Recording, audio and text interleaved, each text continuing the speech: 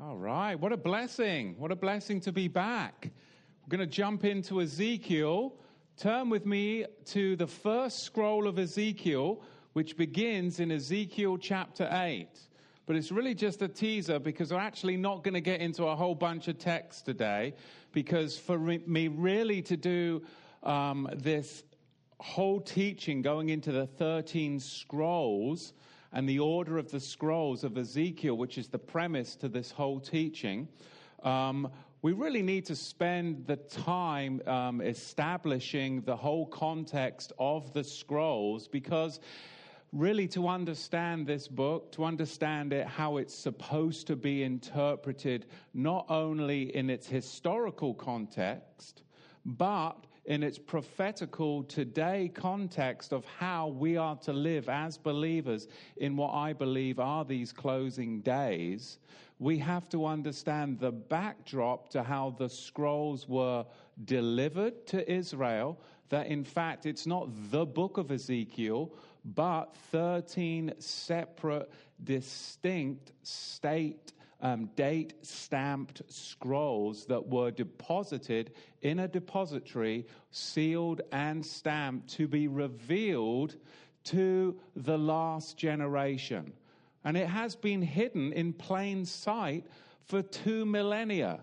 So for us to really, really delve into this properly, the introduction, I'm going to spend some time doing it. So I wasn't going to get into a bunch of text today, but I love the Bible. So let's begin with just the first scroll, a few verses, just so that we can see before I give you the full introduction today.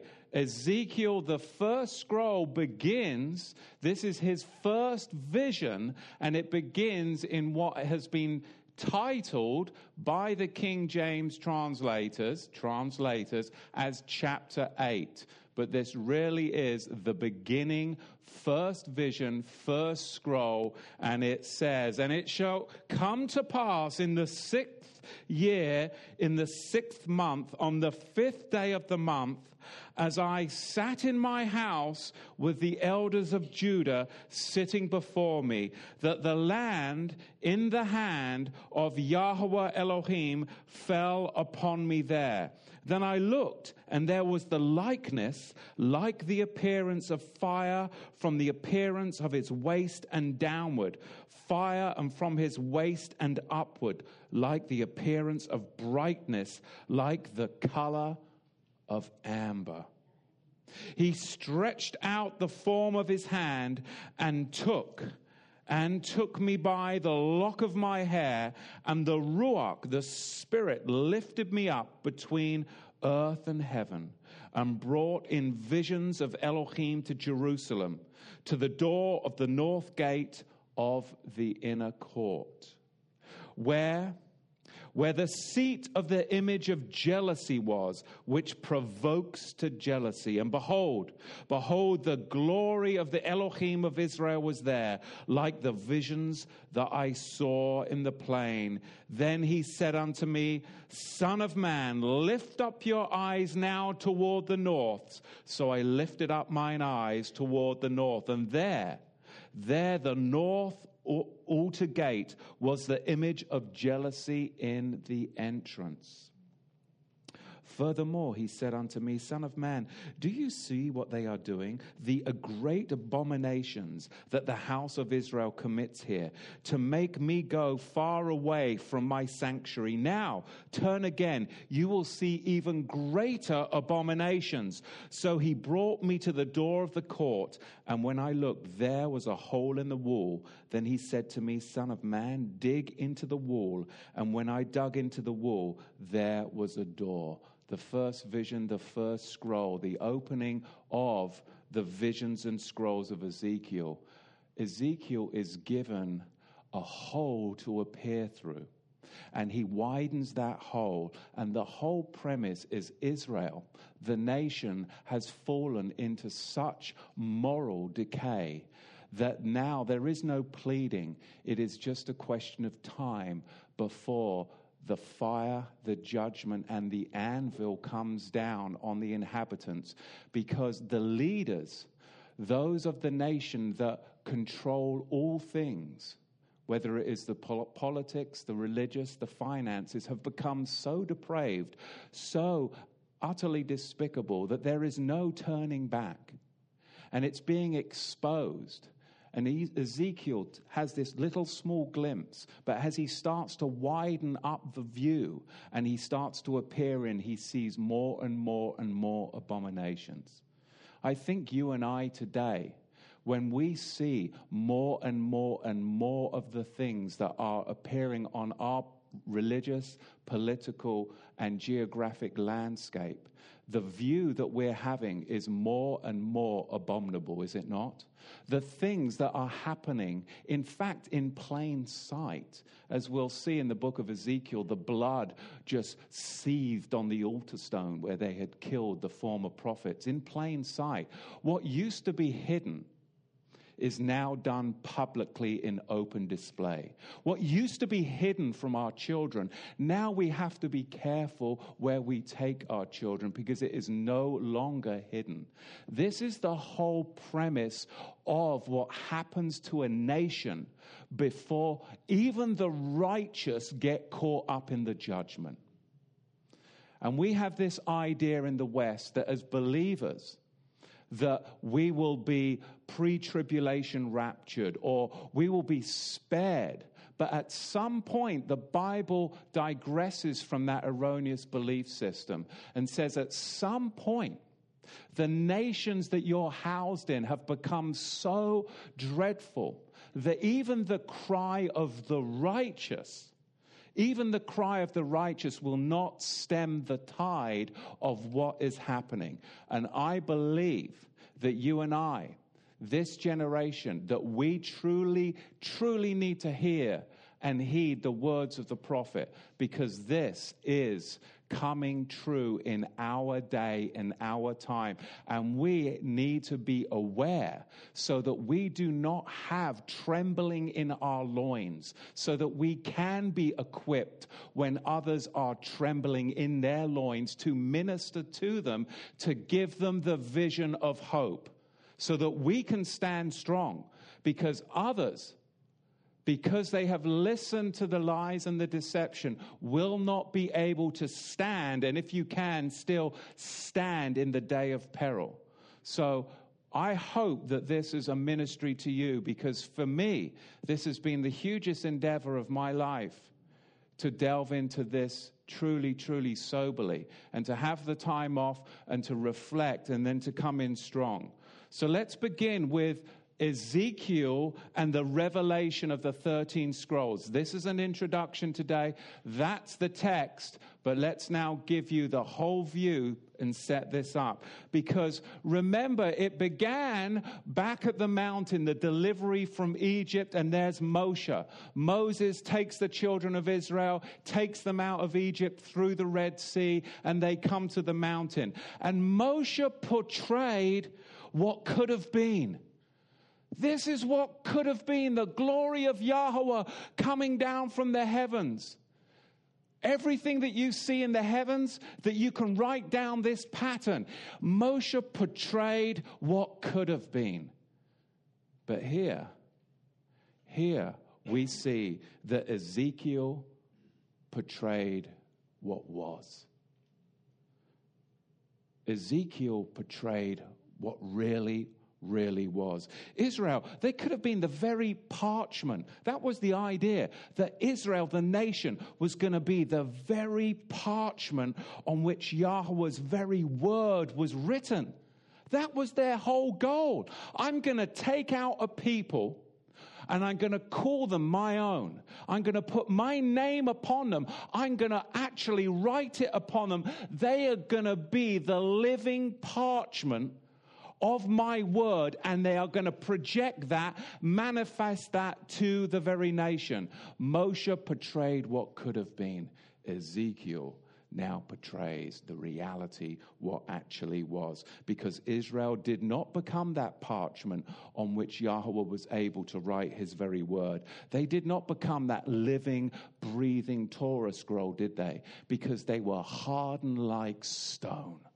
Hardened like stone. They were unable to take up the calling, take up the mantle. But instead, they built the golden calf, and they then came under the yoke of the book of the law. And Yahweh pushed back with them. But they pushed back more, and they pushed back at Yahweh's parameters, even of the book of the law. They wouldn't heed the calls of the prophets. For 30 years prior to this, Jeremiah had been telling them, repent, return, come back into the Torah, come back into the book of the law. And they wouldn't even keep the words of the book of the law. They wouldn't even stay within those very parameters. Through the times of the judges, through the times of the kings and the prophets, they heeded not even those words. And they found themselves where?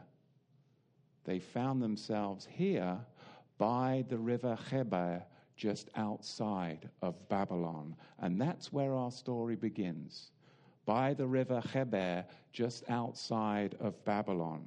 So really, when we look at the whole narrative, Moses begins with the 10 words, and Ezekiel begins with the 10 stages in which the Ruach, the Spirit of Yahweh, begins to recede from the temple and recede from the people. It really is quite a shift when you see how Moses began with the 10 words of what Israel could have been, and now we see that Ezekiel portrays 10 agonizing stages in which Yahweh's glory is going to leave the temple, and ultimately it will go over onto the Mount of Olives. And we see that Yahweh's glory, that withdrawal of the Holy Spirit, happens conversely to the giving of the 10 words in Moses' time. Conversely, we see now the withdrawal of the Holy Spirit from the holy city, the holy temple,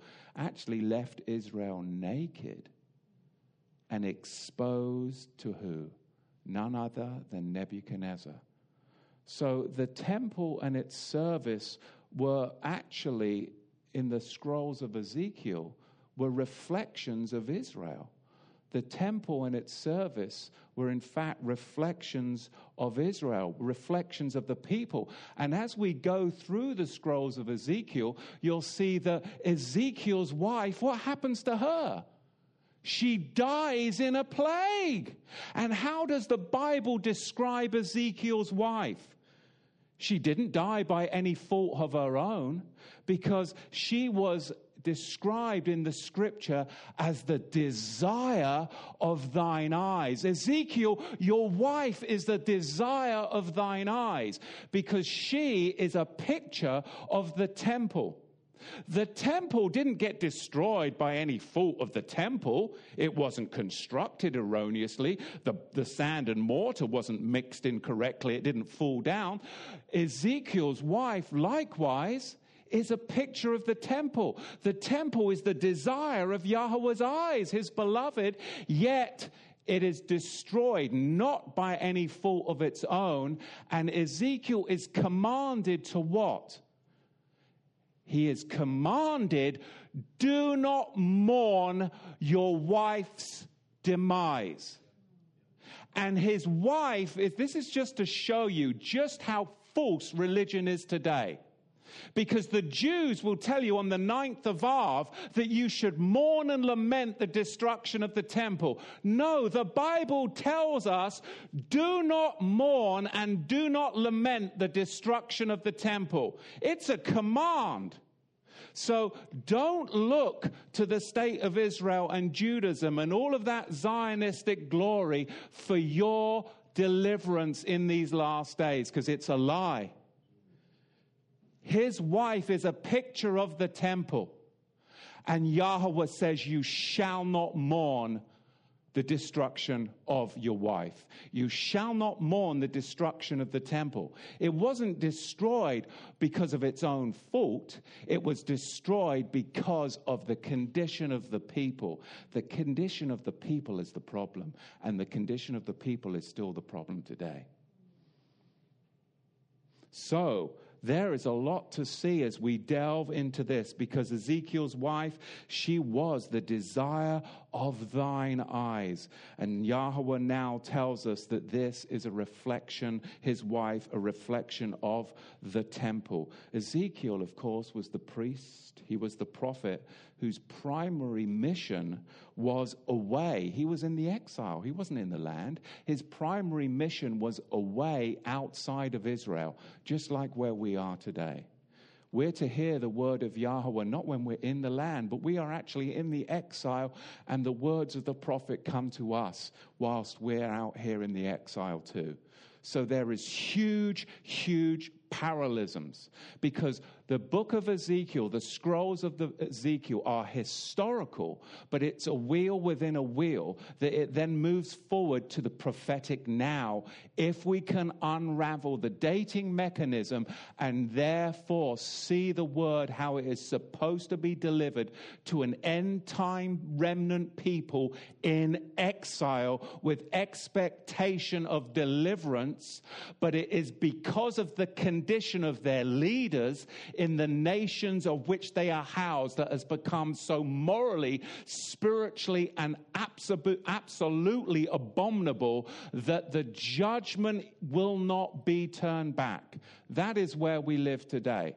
And I know that that's not a popular message, and it's not one of doom and gloom. It's one of reality, so that we can have the hope and vision of being that people that can stand and then shepherd in all of those that are buckling at the knees. And they may be devout believers in the Messiah, but they are ill-equipped for the days and times and seasons that we live in. They will buckle at the knees, they will weep and mourn, and you and I will have the strength by the Ruach to lift them up and carry them into the sheepfold. So we must be strong, because you are the remnant people that can even have the ear to hear and the eyes to see, because to get where we are today has been a trial and a tribulation in itself spiritually, has it not?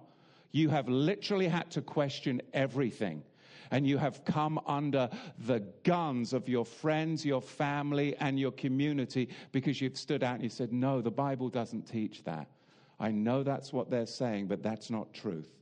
So let's continue on together, because you are in the company of, like the writer of the book of Hebrews says, you are in the company of the last day saints.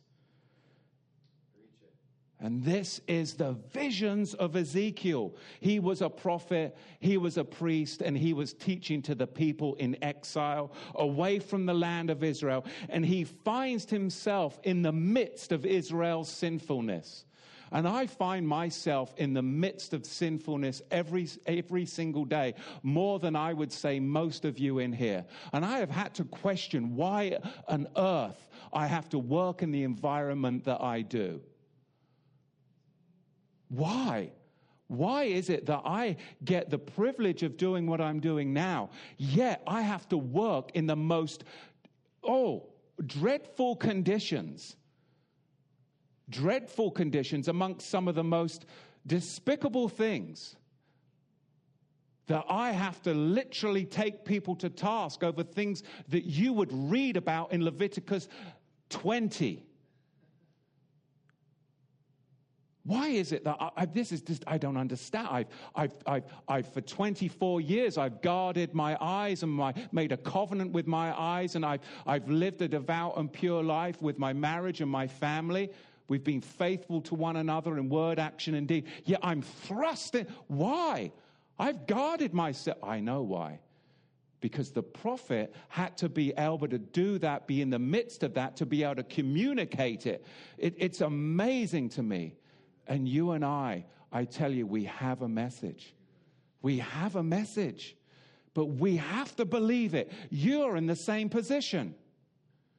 You have to believe that you're in that position, because you need to be able to see it and then live this to be able to identify and target it. You know that's true, don't you? So powerful. The priest and the prophet who pled with Israel through symbolic acts, and he delivered 13 messages to an exiled nation to try and convince them to save themselves. Save themselves through repenting. But tragically, they didn't repent, did they? They didn't repent at all. Because these are words and parables of doom. And it's really the best description of the first visionary scrolls is words and parables of doom. Whereas later on we'll see restoration is the character and theme of some of the latter visions. But the theme of judgment really dominates the whole depository of these 13 scrolls.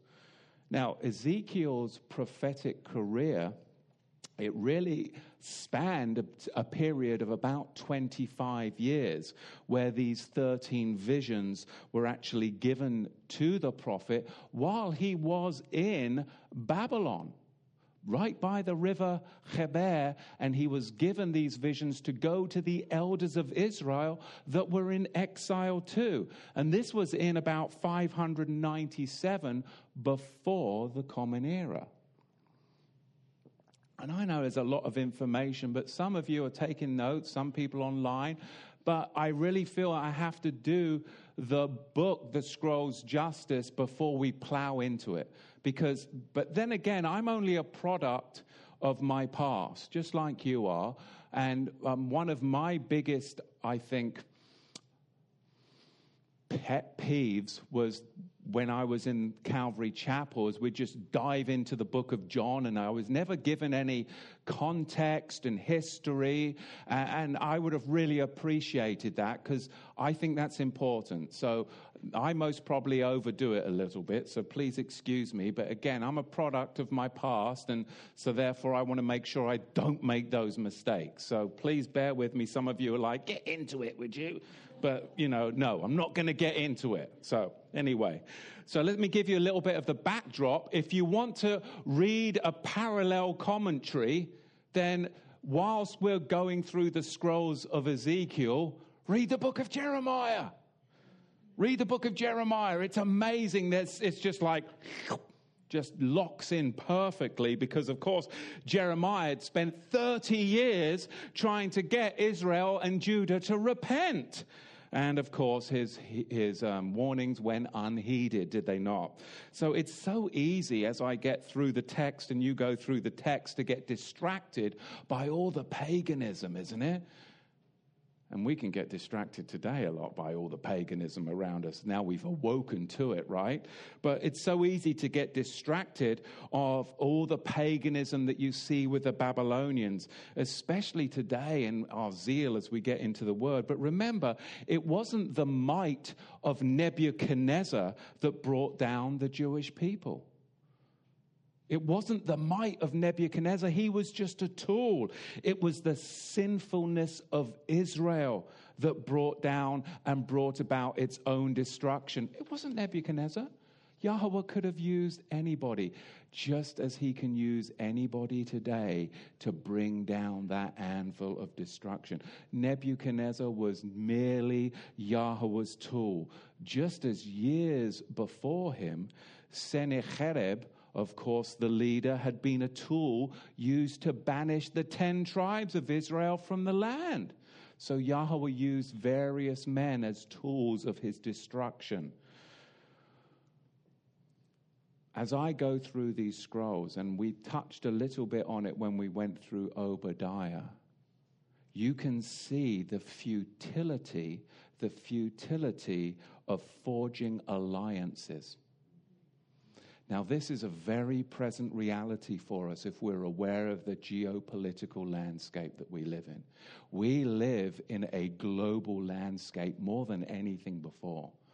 And these alliances that the nations have with one another through various trade partnerships, this is their last measure, desperate attempt to forge alliances because the judgment, the impending crisis financially, which will bring a northern hemispheric judgment economically and then a southern hemispheric judgment of famine and sword, is going to happen. They know it. I know it. I hope you know it. So they are scurrying around just like Israel in our text trying to forge these. Should we go to the Egyptians? No, let's go down to Ammon. No, who should we? And they're all backstabbing and making these alliances in a last scurrying attempt to try and stem the flow of judgment.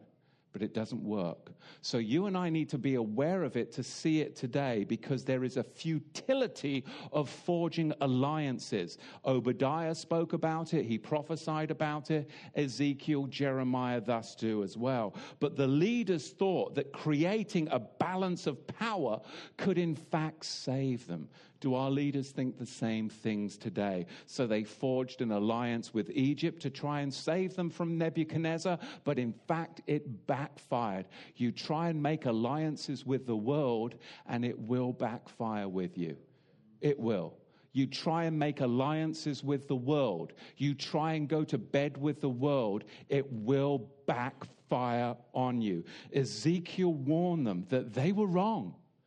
They were wrong.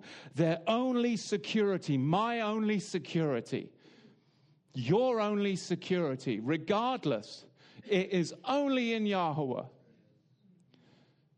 And I have worries. I have concerns. And I have to know that my security is in Yahweh and Yahweh alone.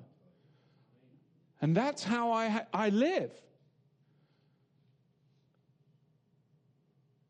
And I look back and I think, man, it was so easy when I first came to America and I was 19 and I was a sinner and oblivious to it all. Because sinning was just easy. And now I know so much, I'm accountable to so much, and I know so much, and the Spirit convicts me, and it's like fear and trepidation every breath, every step. But you can understand where the people that I spend my days with, how they can just blast. They're literally like a match. But man, I tell you what, that match burns down to your finger fast, doesn't it? Doesn't it? I think how clueless I was. How clueless we are when we're asleep. But now that we're awake, it is a burden, is it not? There is a burden of responsibility that the word brings. It's a responsibility that you and I have to others, because we are our brother's keeper. And there's only a few of you that have been raised up in this day and age to be your brother's keeper, because your brothers are getting a souped down, mixed message and will not be able to stand. And you are their keeper. So for me, I see now why this whole message has come full cycle for me. Because it's not for me to lambast and judge against, where I came from, whether it was Calvary Chapel or evangelical or this, that, and t'other. But really, I see that it's full cycle. I'm my brother's keeper. I'm my brother's keeper. And now I see that. So at first there was a saltiness and an aggressiveness because, I was upset that I'd been deceived, upset that they'd given me all this half-truth because I'm fully in 100%. But now I can see that there's so much more to it. There's a futility, though, of forging alliances. We can't go to church on Sunday and then forge an alliance with the world during the week. Then we can't compromise the message on Sunday and make it appeasing to the world to try and draw more people in. That's not going to work either. You've got no witness, you've got no testimony, and you've got no power to help people in these last days. Ezekiel warned us, and he warned the people, he warns us that our only security is to lay in the loyalty that we have to Yahweh and his commandments. Nebuchadnezzar's apparent might only lay in Israel's allegiance to idols, greed, and sin. If they hadn't been into idolatry, they hadn't been greedy, and they weren't a bunch of sinners, then Nebuchadnezzar wouldn't have come down and been the anvil of judgment. The Jews could have been spared the whole carnage of what happened in Jerusalem, and Israel could have been restored. They could have been restored if only they had heeded the words, not of Ezekiel, but of Jeremiah beforehand. Ezekiel is like the last vanguard, but they had plenty of warning, but they decided to chuck Jeremiah down the well. They wouldn't even listen to him. And now they end up with 13 visions written down in 13 scrolls deposited in a depository. And Ezekiel respectively comes to the elders and tells them that this is time to repent. But today, as we go through the scrolls of Ezekiel, once we put it, which I endeavor to do, I hope, I pray, to put the book, the Ezekiel scrolls, into its proper historical and prophetic context, you'll find it's not, in fact, a book about the millennial temple, but a collection of 13 time, date-stamped scrolls of hope and direction to us, to a nation in exile. To a nation in exile. And you can go, well, why are we hearing about this now then? Why didn't we hear about this 100 years ago, 200 years ago? Why haven't other people written about this? They have. But it's not popular, so it gets buried in the annals of history. Because if we had learnt about it, then we'd be prepared for the ensuing onslaught, would we not? That's the problem. Part of the problem is that Judaism, in fact, has banned the book of Ezekiel in yeshiva study. You can't read it in yeshiva. Mainstream Christianity, on the other hand, has done what with the book of Ezekiel? Hyper-spiritualized it, because they want to go to heaven. They don't want the land.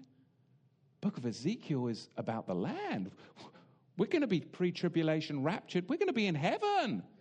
So they've hyper-spiritualized the book of Ezekiel, and the land is left, of course, to the Jews who go through the tribulation after the fictitious pre-tribulation rapture. And so therefore you see the problems that we have. This is set by the river Chebar to a nation in exile. A nation, a remnant people that rejected these scrolls over 2.5 millennia ago. Now, you and I are recipients of these 13 scrolls 2.5 millennia later. What are we doing? We are sitting right by the river too. Oh no, it's not called the river Chebar, where spies were sent out to see what they were doing. Where are we sitting? We're sitting right by the river Amazon, Jeff Bezos' Amazon, and you've got Alexa and Siri spying on you, right? I hope none of you have got Alexa in your home, because she is always listening. So we're in exile sitting by another river. And we've got spies amongst us, and you all just tap on the agree tab when that iPad and that iPhone updates. And how many of you read all of that? No, you just agree. Agree. What are you agreeing to? What are you making a covenant with? See, there are spies in the land as we sit by Bezos, the most rich man in the whole of the world, that is literally running a slave market, is he not? So, there's a parallel universe going on as far as I can see. We're just traded rivers, and I'm thinking that river Chebar might be better than the Amazon. So again, we have to really think about this, because as the Jews had spies watching them, we've got spies watching us. And today, as governments scramble to try and create these alliances, these balances of power, they're forming alliances with the likes of the EU. We've got NAFTA, we've got APEC. All the while, we've just had Brexit and the Catalonia, we have them pulling out. But the real news is simultaneously trying to unravel these same alliances. Governments try and save themselves from all these impending crises, just as Israel was trying to save itself from the impending crisis. But will an Ezekiel cry rise up in these last days? Will an Ezekiel cry rise up in the culture and say, this is wrong? This is wrong. You see, the nations and the cultures, their destruction is not going to be today. It's not going to be because of Kim Jong. It's not going to be because of Vladimir Putin that this nation or the nations have destruction. It's going to be the same thing. It's going to be because of our alliance with idols, our alliance with greed, and our alliances with sexual immorality. The same things. It's not the Nebuchadnezzars of the world. It's not the Kim Jongs. It's not the Vladimir Putins. But it's what you're in bed with. It's your alliances as a nation. And at some point, even the righteous in the nation that aren't doing that, because the majority of the nation has been given heed to it, that judgment will come through those leaders upon that nation, that not even the prophet's wife will escape. And that is the biggest religious misconception now, is that you can go to church and you can be holy and that none of this is going to affect you. But that's insane. You live in exile amongst a nation that is doing despicable things, not only here, but abroad. And as that hole in the wall is being widened up, and you're seeing it through real news, what you thought would never happen 20 years ago is in the headlines every day. Every day. You go to certain cities and the whole of the cities are sodomites. You go before courts and it's a sodomite court. I mean, it's everywhere. Municipalities everywhere. That wall is widening, and as you go in, you see all the elders bowing down towards all of this greed and sexual immorality. There is corruption at the highest levels. And it affects you and I. We can go like this, and I literally have to do that to walk into my business. There's an alcove right next to my business, and I've petitioned the city. I've gone to the police. Can we just put a fence up there? I know it's a virus. Can we put a push bar? I'll pay for it. I will go round to all the businesses, and I will pay for it, because what's happening in that alcove is an abomination. And will they allow it? No, they would rather the abominations go in. I literally have to that's exactly what Ezekiel's did. But he had to actually open up that wall. This is it. And I know I'm passionate about this, but you have to understand, you're going to go where I've been, and we're going there together again, because this is a real live scripture today in our life. And it is an end-time message for us in exile in the nations.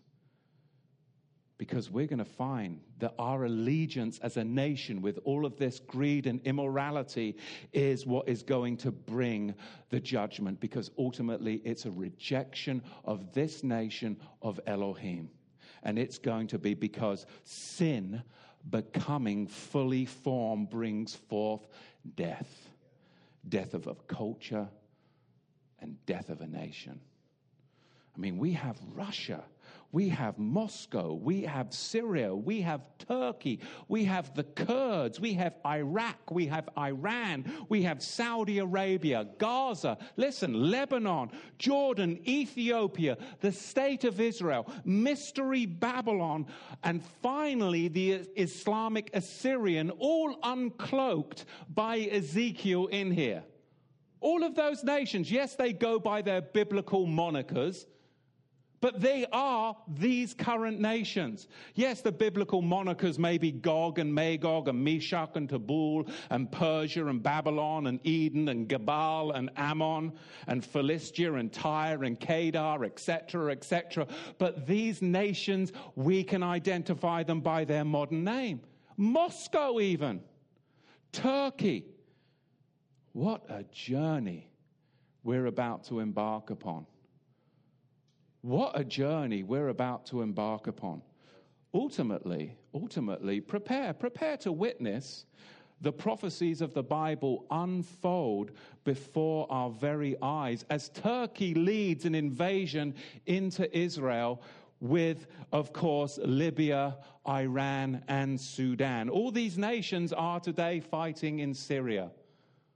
All these nations are today fighting in Syria. And I believe we'll witness in our days the chief prince of Turkey lead the battle to the valley of Megiddo or Armageddon. It's all right there.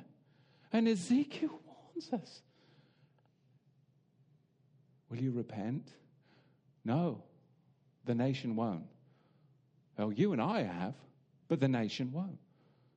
And I know many people have had high hopes for Donald Trump, but it's not going to happen.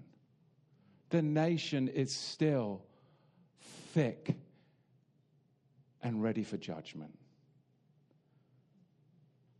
But returning back to the historic backdrop, the primary reason for the exile was that Israel treated Yahweh's service casually, and they treated his providence as coincidence.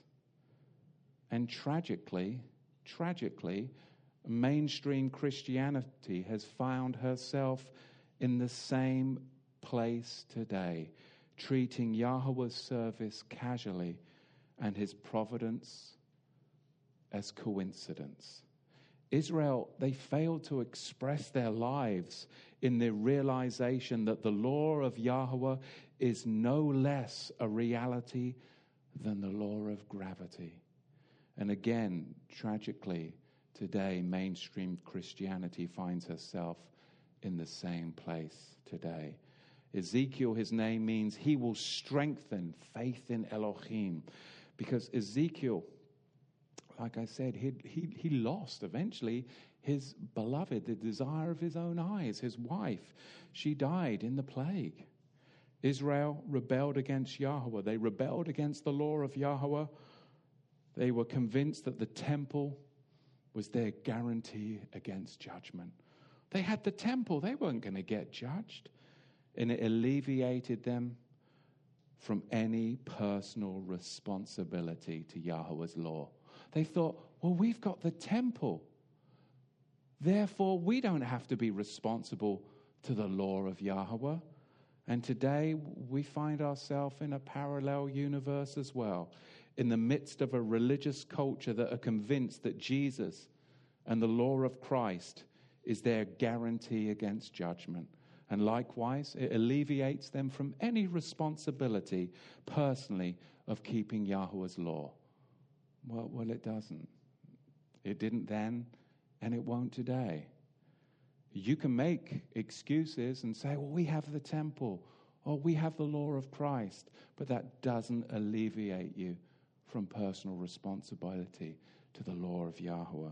And tragically, unless there's repentance, it won't be Babylon and Nebuchadnezzar that Yahweh uses as his instrument of indignation, but it'll be mystery Babylon, as the book of Revelation tells us, and the Illuminati-led globalist cabal that will Yahweh use as his instruments of indignation in these days and these times. So, again, a prophecy of a prophecy comes forth. Jeremiah said in the 16th chapter, 16th verse, we've heard this many times, behold, I will send for many fishermen. That's the gospel message. It's a light and easy message. And if you hear it and you come out, then you are truly blessed at that time. And we came out through the message of the fishermen, says Yahweh, and they shall fish them. And after this, I will send for many hunters. If you don't listen to the message, the true message of repentance and coming out of her, my people, through the fisherman, I'm a fisherman, you're a fisherman.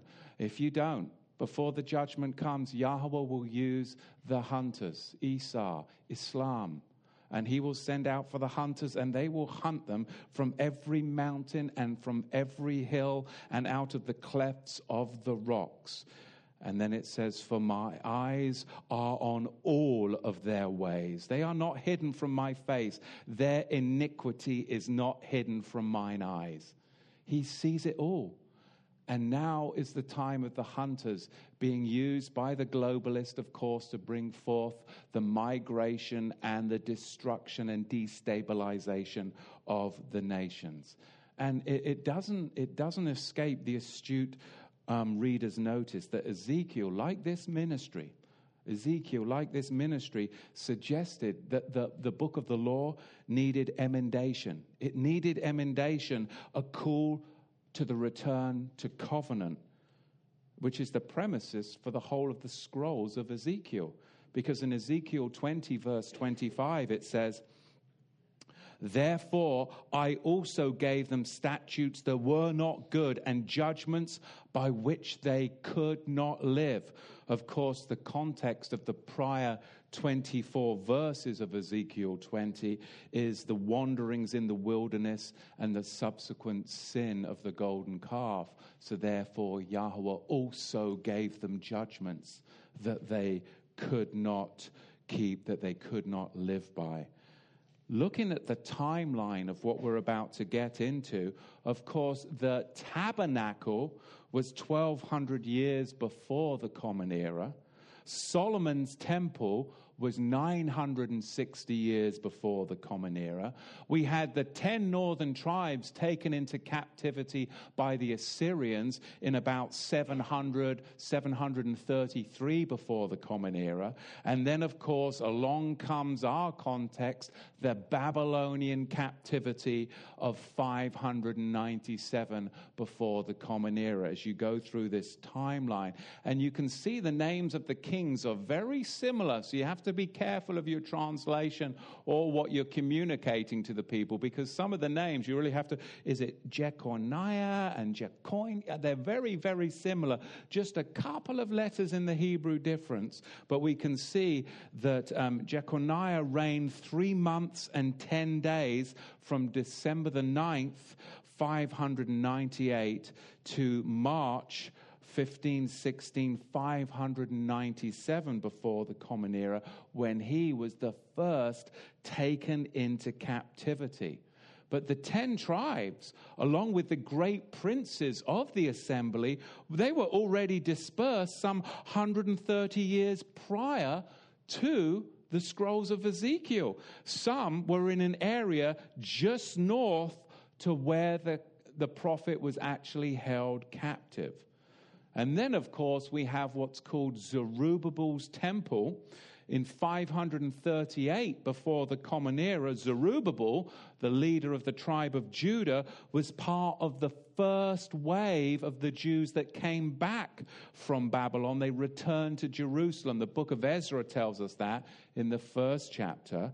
But the Persian king, on their return, he appointed Zerubbabel as the governor of Judah. Now, Haggai, first chapter of Haggai, you can read that. And it gives you the whole kind of context of the return, exile and return as well. And then right away, we know that Zerubbabel, he started building the temple, and of course with help, of course, with Joshua the high priest. And that's great book to read about. That is the book of Ezra, specifically the 3rd and 4th chapters.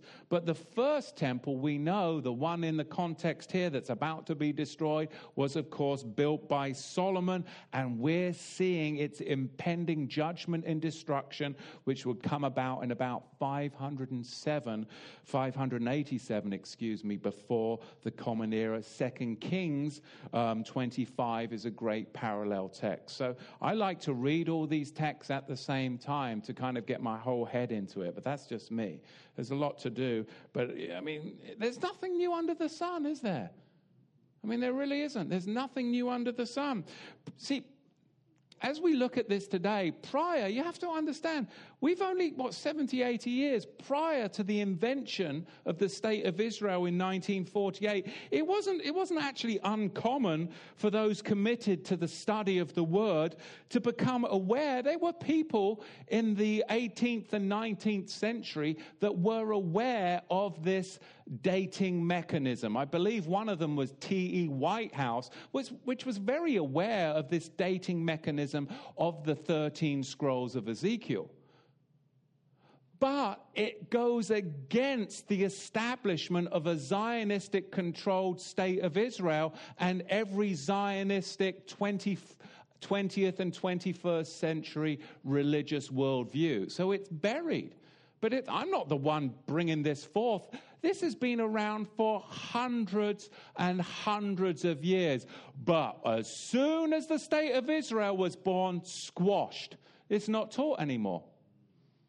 Because it goes against the political religious narrative of Zionism, Christian Zionism, Judaism, and everything that the globalist cabal support.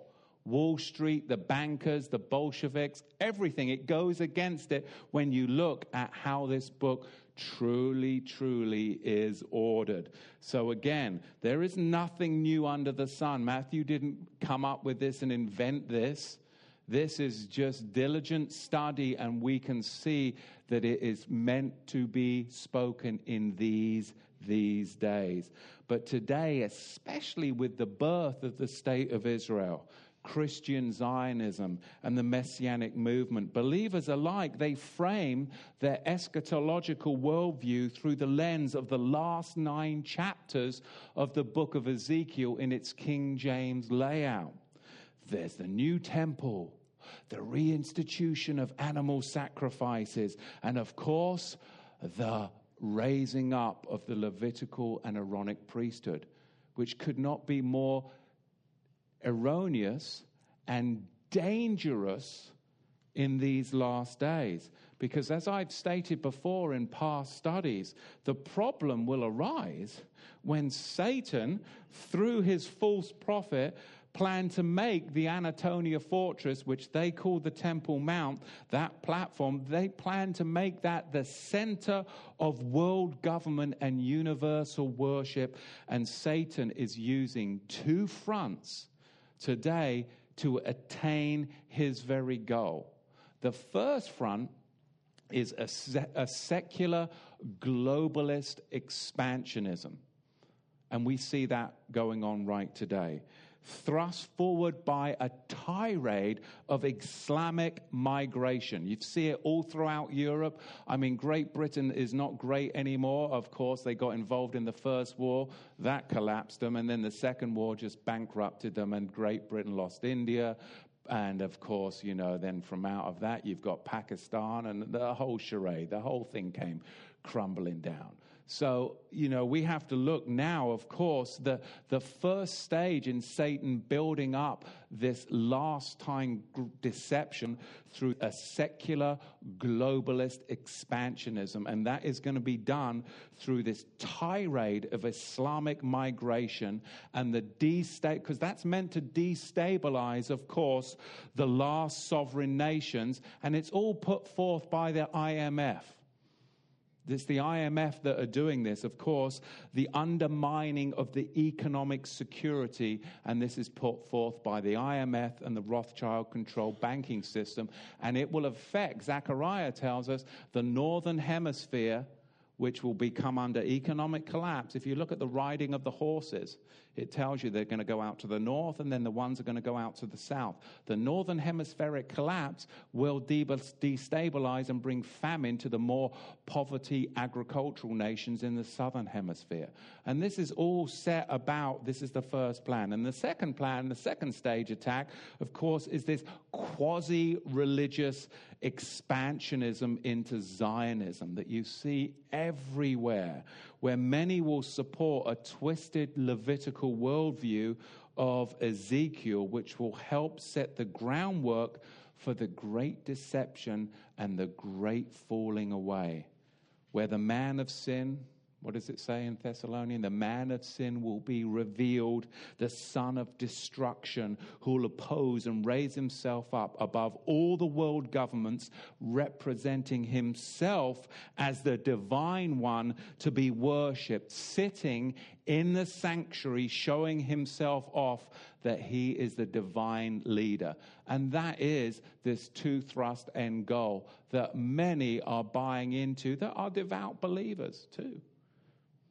Masses, and you've seen it, masses of well-meaning believers literally are being led to their very own peril as they support a counterfeit back to the days of constant ritual bloodletting with the return of animal sacrifices, a Jewish altar, and of course this is an Illuminati-controlled agenda, all funneled through the finances of Chaim Rickman and the Temple Institute. And I used to be a great fan of that before I awoken to it. I've been to the Temple Institute and all of that.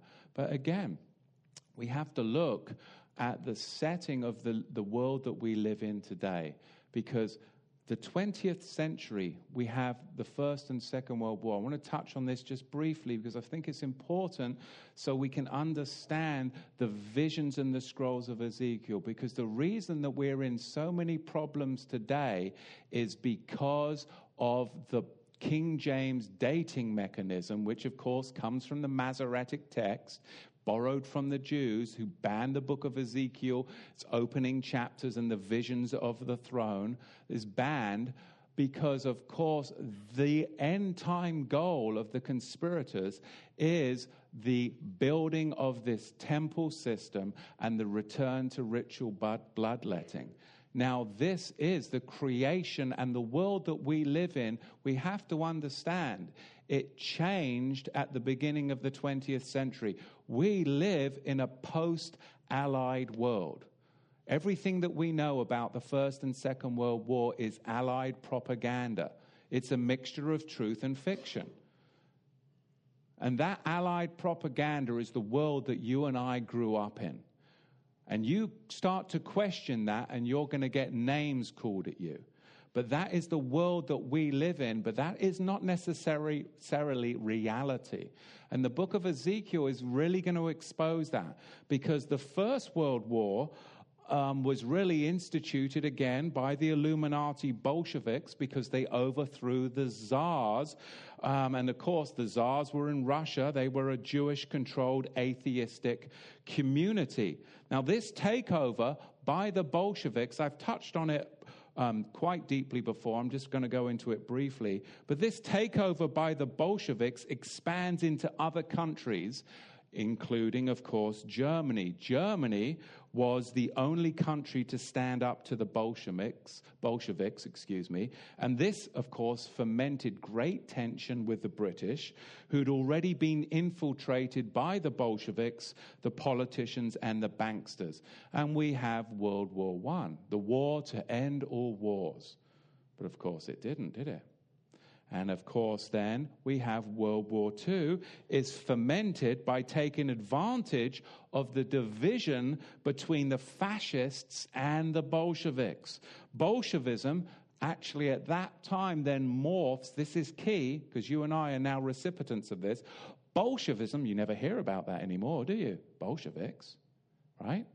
Bolshevism morphs into political Zionism, and eventually political Zionism kills fascism and the National Socialists, demise the Nazis, and it gains strength as it operates under the feign of a democracy, where the state of Israel is really a racist clique. It's not actually, or clique, it's not really a democracy, because you only can go there if you're of a certain racial background. So, it really is a fake democracy, and it has set up a global money lending infrastructure. You have to understand that. It's the establishment of a global money lending infrastructure, establishing its headquarters in the newly found sovereign state of Israel, where it can then do what? Agitate the nations into mutual destruction and submission using what? The International Monetary Fund and Wall Street. And that's been going on ever since the middle of the 20th century. How long can it be sustained? Not that much longer, before it brings about what the Bible tells us will be the apocalypse or Armageddon, or what we would say World War III, which I believe is now being fomented on all fronts by taking advantage of the differences caused by the agitators. The Illuminati, the Zionist Bolsheviks rebranded, and the Arabian states. Mutual destruction, of course, is the very key. But the Bible tells us it's going to backfire. Because in fact, what you're going to see on the horizon is 2/3 of the Zionists' Illuminati in Israel will end up being wiped out. And the remnant will then raise up and they will start paying attention and look upon him whom they have pierced, according to the prophecies of Zechariah chapter 12 and 13. But meanwhile, here in the nations will become overrun. And this is what we're seeing. The nations are becoming overrun with migrants and become politically. The nations are exhausted. Can you not see that? Politically, the leaders can't last for more than a few years. They are politically exhausted. All the while, what you're seeing is the Illuminati-backed and funded West sides with the Bolsheviks and the Israelis as they grow stronger and stronger. But Russia, oh no, Russia has become unshackled from the Bolshevik tyranny. 70 years they dealt with it. No way. They're not doing it anymore. So Russia has become unshackled. And these players are in the book of Ezekiel, using biblical monikers. But we're going to see that and unravel all of that in these upcoming weeks, because right now you're hearing a lot about Vladimir Putin and, you know, the elections with Donald Trump and all of this, that most of it we found out has been fabricated. At the highest levels of the CIA and the FBI, we've got, especially the FBI, huge corruption, because they're being funded and funneled by who? None other than the agitators. But Russia is unshackled from the Bolshevik tyranny because they dealt with it for 70 years with the fall of Bolshevism finally in 1989. They will never become enslaved by the Bolsheviks. They will never become enslaved by the Bolsheviks again. And they will side. Russia will side with the last, and there's only a few of them, remaining IMF-free countries, those nations that have pulled out of the alliances. Because remember, those alliances, they're always going to backfire. Israel made alliances with Egypt, and it backfired. So today, what are those IMF-free countries? Most of these IMF-free countries, we're ready to go to war with. Right? Why?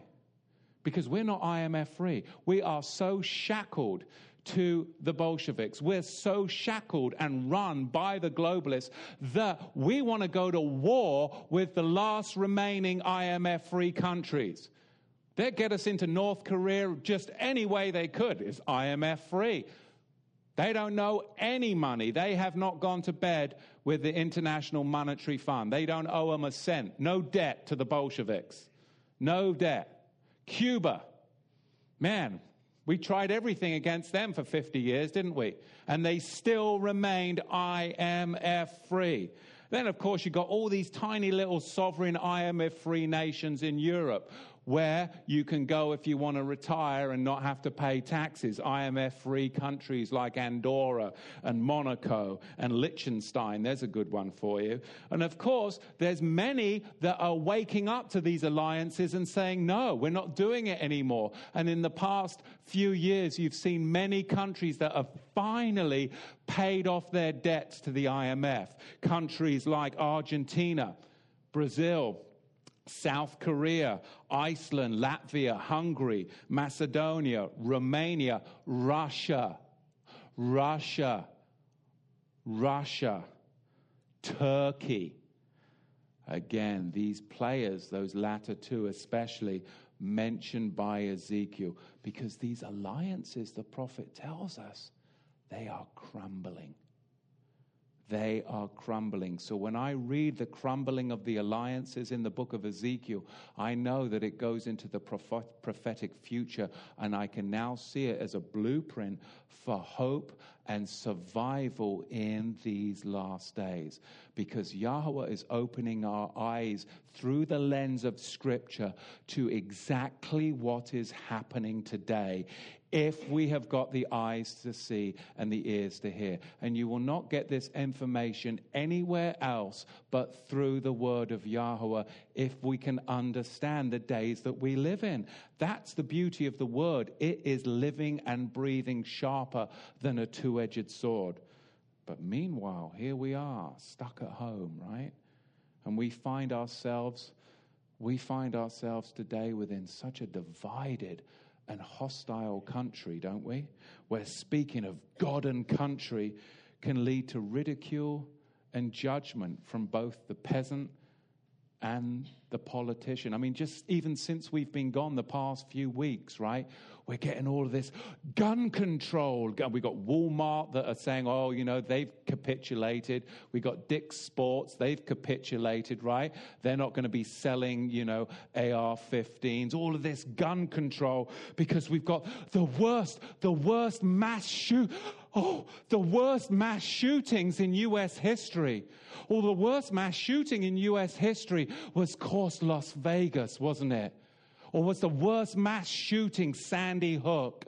And the media is telling us about all the worst mass shootings in U.S. history. No, the worst mass shooting in U.S. history was when the U.S. Army went into South Dakota and they asked the Native Americans, lay down your arms, and they wouldn't give up their guns, so they slaughtered 300 Native Americans. That's the worst shooting in U.S. history.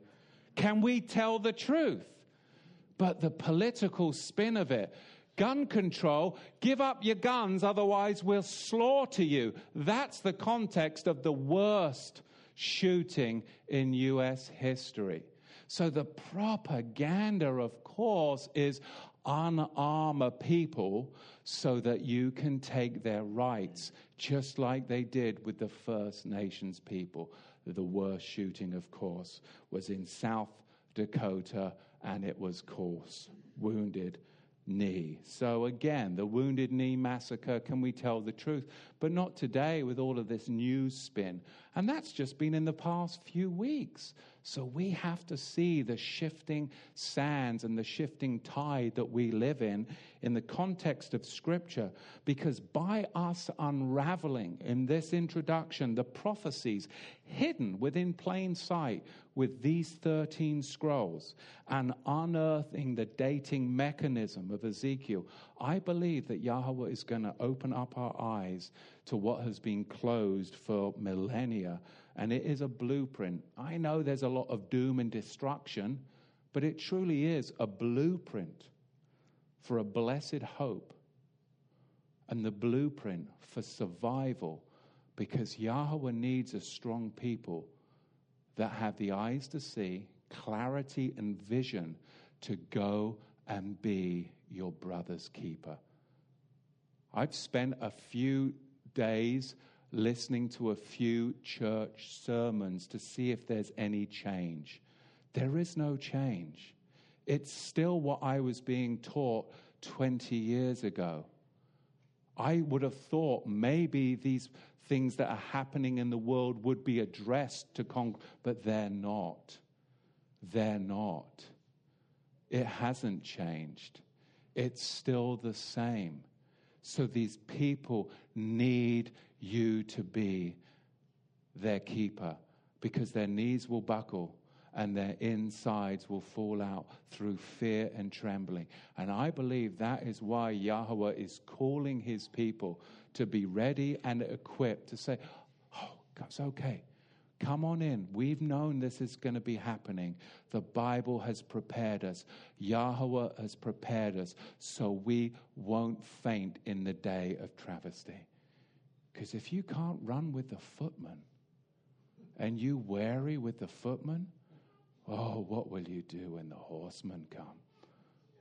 Well, we're running with the horsemen. We are running with the horsemen. And that's what I truly feel. I feel I am running with the horsemen, and I am feeling strong and ready because of the Ruach HaKodesh brings revelation, comfort, vision, and hope. Yes, there's judgment. And yes, many of you are like, oh, lots of doom and destruction. Well, be prepared. We're going into a serious study that is prophetic forward for a people to go and be their brother's keeper. But you can't force your brother to be kept if he doesn't want to be kept and he doesn't want to hear and he wants to use the excuse, we have the temple. I don't need to worry about the judgment that's coming. We have the blessed temple.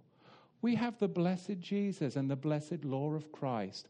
I am free from personal responsibility of keeping the Sabbath and keeping the law of God because I have the law of Christ. You can't help your brother if he doesn't want you to be his keeper. Just like Ezekiel couldn't help those. At that point, that's okay. You and I will continue to strengthen up, to put on the armor, to be ready for those that truly are. Because we are seeing more and more people awakening. And like I said, just as that remnant people set by the river Chebar, we find a remnant people sitting by Jeff Bezos' Amazon River, don't we? But we have to be careful because they're spying on us just like they were spying on them, sending out spies to see what you're up to. So don't put Alexa in your home because she's always listening. And Ezekiel was warning those leaders in Israel, beware, the Babylonians are sending in spies to your round tables to watch your listening. And be careful when you press that agree tab on all of those apples that we love to eat. So again, lots to think about. I know I didn't get into a bunch of texts. Next week, we'll actually get into the dating order map for us and then delve in the subsequent weeks. So Yahweh, we thank you, Father, that as we embark on this great journey, Father, that we would truly see that your word is alive and is present for us to be our brother's keeper in these last days. We thank you, Abba, and we thank you for the words of your prophet Ezekiel in Yahushua's mighty name. Amen. Amen. Lots to think about.